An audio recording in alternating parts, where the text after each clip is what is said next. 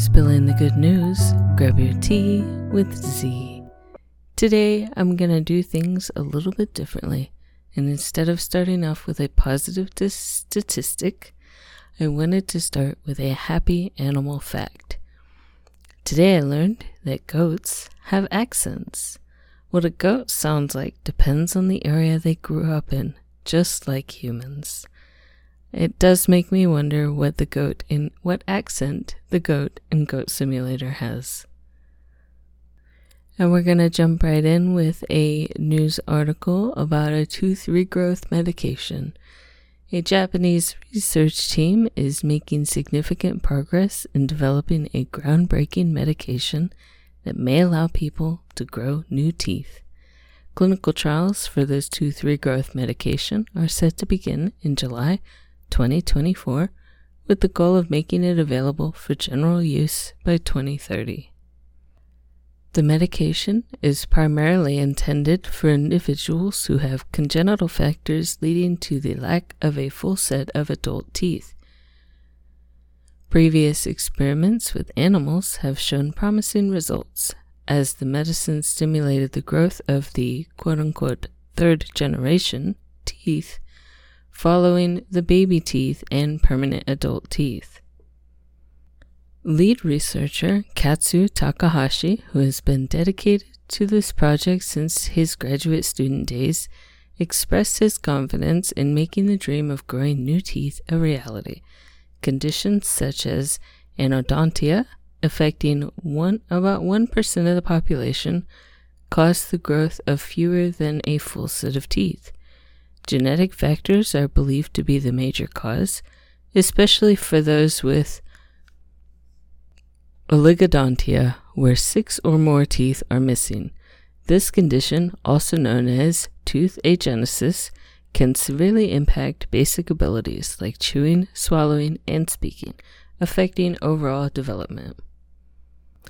Takahashi's research team focused on a protein called USAG1, which limits tooth growth. By developing a neutralizing antibody medicine that blocks the function of this protein, they were able to introduce the growth of new teeth in mice during experiments in 2018. The research gained significant attention as the beginnings of the world's first tooth regeneration medication, with a publication in a scientific paper in 2021. The team is now working on preparing the medication for human use, aiming to confirm its safety and effectiveness. The initial focus will be on treating children aged 2 to 6 with anodontia. If successful, this tooth regrowth could revolutionize the field of dentistry.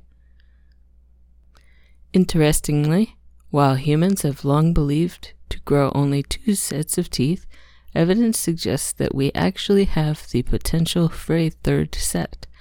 Animals like sharks and certain reptiles can continuously regrow teeth, and humans may possess similar regenerative capabilities that have diminished over time. The implications of a tooth regeneration medication are immense. Currently, when teeth are severely damaged or lost due to issues like cavities, individuals must rely on dental appliances like dentures. However, with the ability to grow third-generation teeth, the hope is that tooth regrowth medicine can become a viable alternative alongside dentures and implants. The pursuit of growing new teeth has been a long-standing dream for dentists, and thanks to the dedication and breakthroughs of research like Takahashi, it may soon become a reality, providing a brighter and more natural future for dental health. And coming up is a story that's good news for our future biodiversity.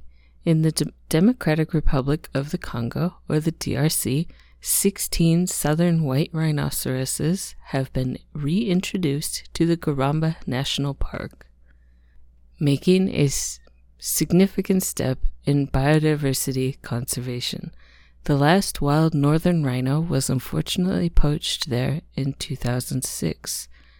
To bring back the rhinos, they were transported from a private reserve in South Africa to Garamba, which is located in the northeastern part of the country. The operation was led by the Congolese Institute for the Conservation of Nature, or the ICCN, in collaboration with African Parks, a conservation NGO, and Barrick Gold, a Canadian mining company that sponsored the effort. White rhinos are the second largest land mammals, with adult males weighing over 7,700 pounds. There are two distinct subspecies, the northern and southern white rhinos. Unfortunately, the northern white rhino is considered functionally extinct, with only 2 females remaining in Kenya's Old Pieta Conservancy. Efforts are still being made to potentially save them from extinction. The last male, Sudan, died in 2018. In the late 19th century, the southern white rhino was believed to be extinct due to poaching, but a small population of fewer than 100 was discovered in South Africa in 1895. Through dedicated management and protection over the years, their numbers have increased, with more than 20,000 southern white rhinos now living in private game reserves and protected areas. Garamba National Park, established in 1938, is one of Africa's oldest wildlife parks. However, it has faced challenges such as poaching and conflicts, leading to the decline of its wildlife populations. The reintroduction of southern white rhinos to Garamba National Park is seen as a crucial step in the conservation efforts. These rhinos, fitted with ear tags and GPS collars for monitoring, have been released into the park. Professional staff and qualified veterinarians will closely monitor their acclimation. It is expected that more southern white rhinos will be sent to Garamba National Park in the future.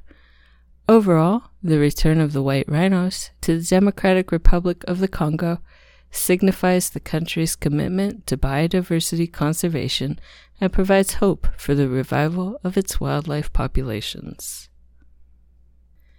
Great news from California.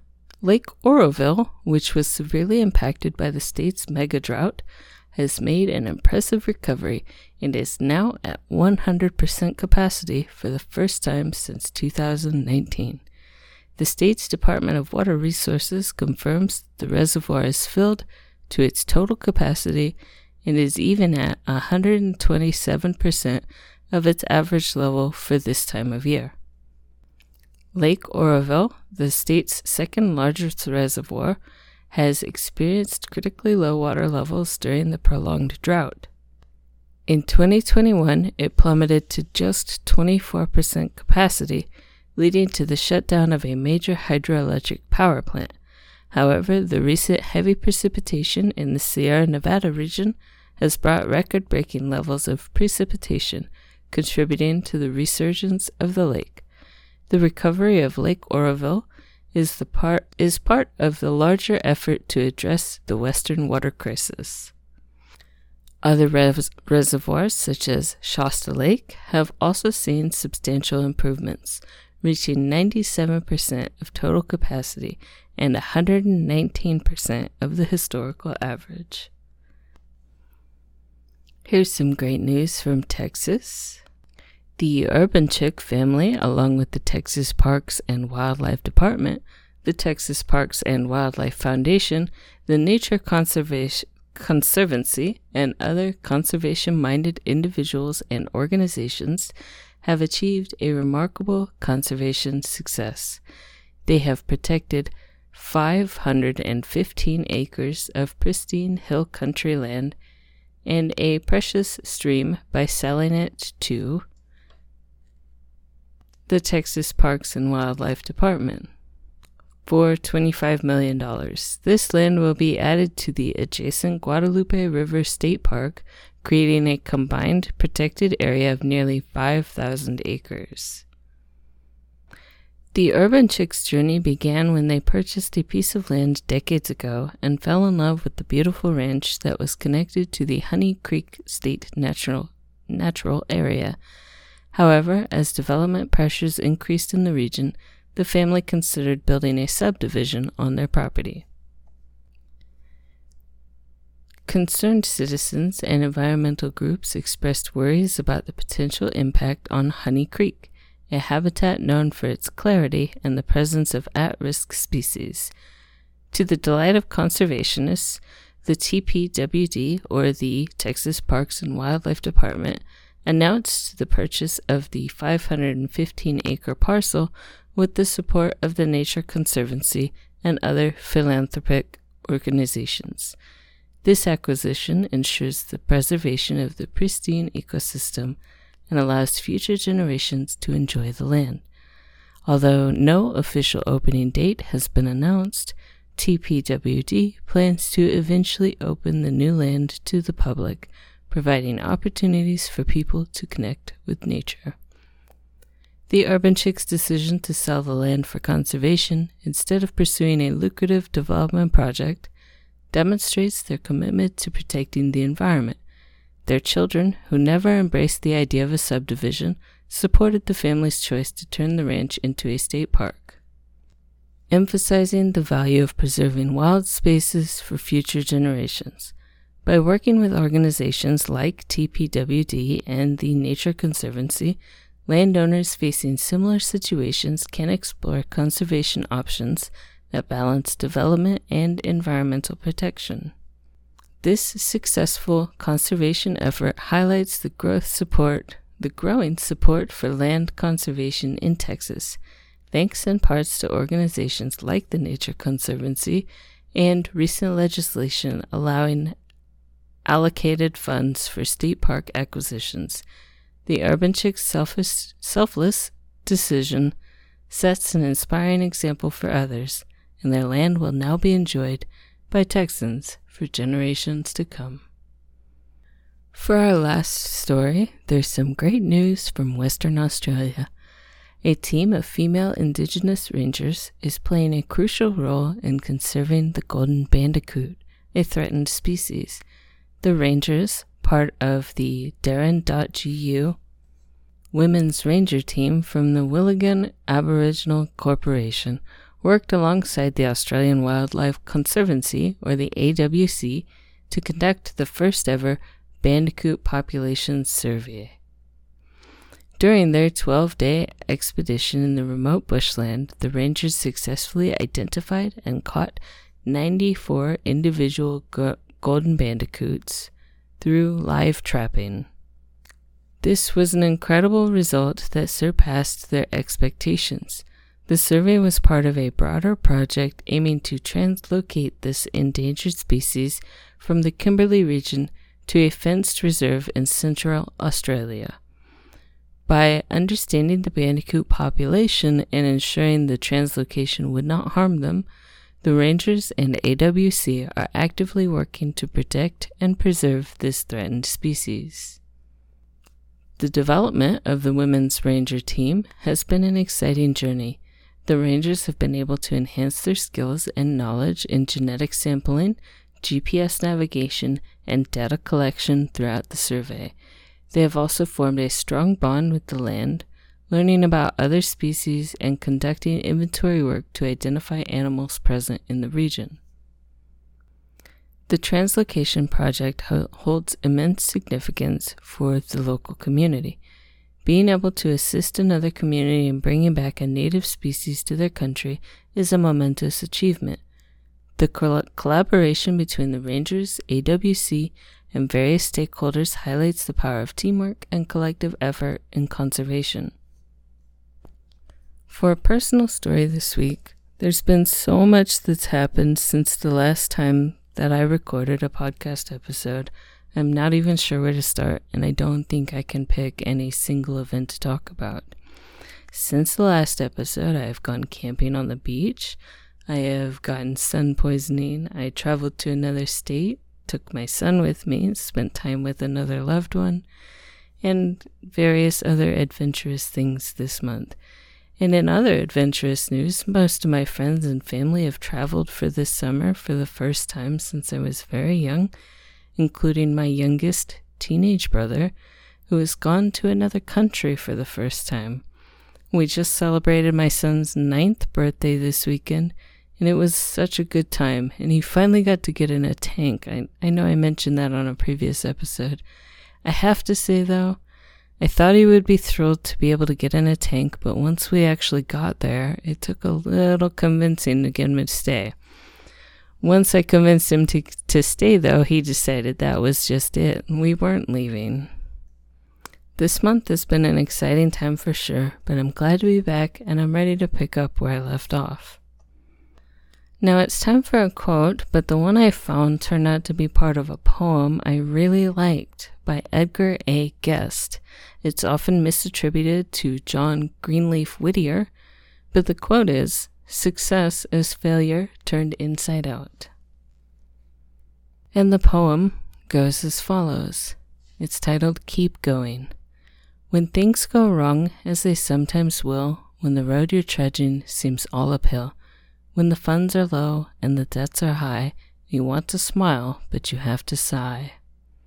When care is pressing you down a bit, rest if you must, but don't you quit. Life is queer with its twists and turns, and every one of us sometimes learns. And many a failure turns about, when he might have won had he stuck it out. Don't give up, though the pace seems slow, you may succeed with another blow. Often the goal is nearer than it seems to a faint and faltering man. Often the struggler has given up, when he might have captured the victor's cup.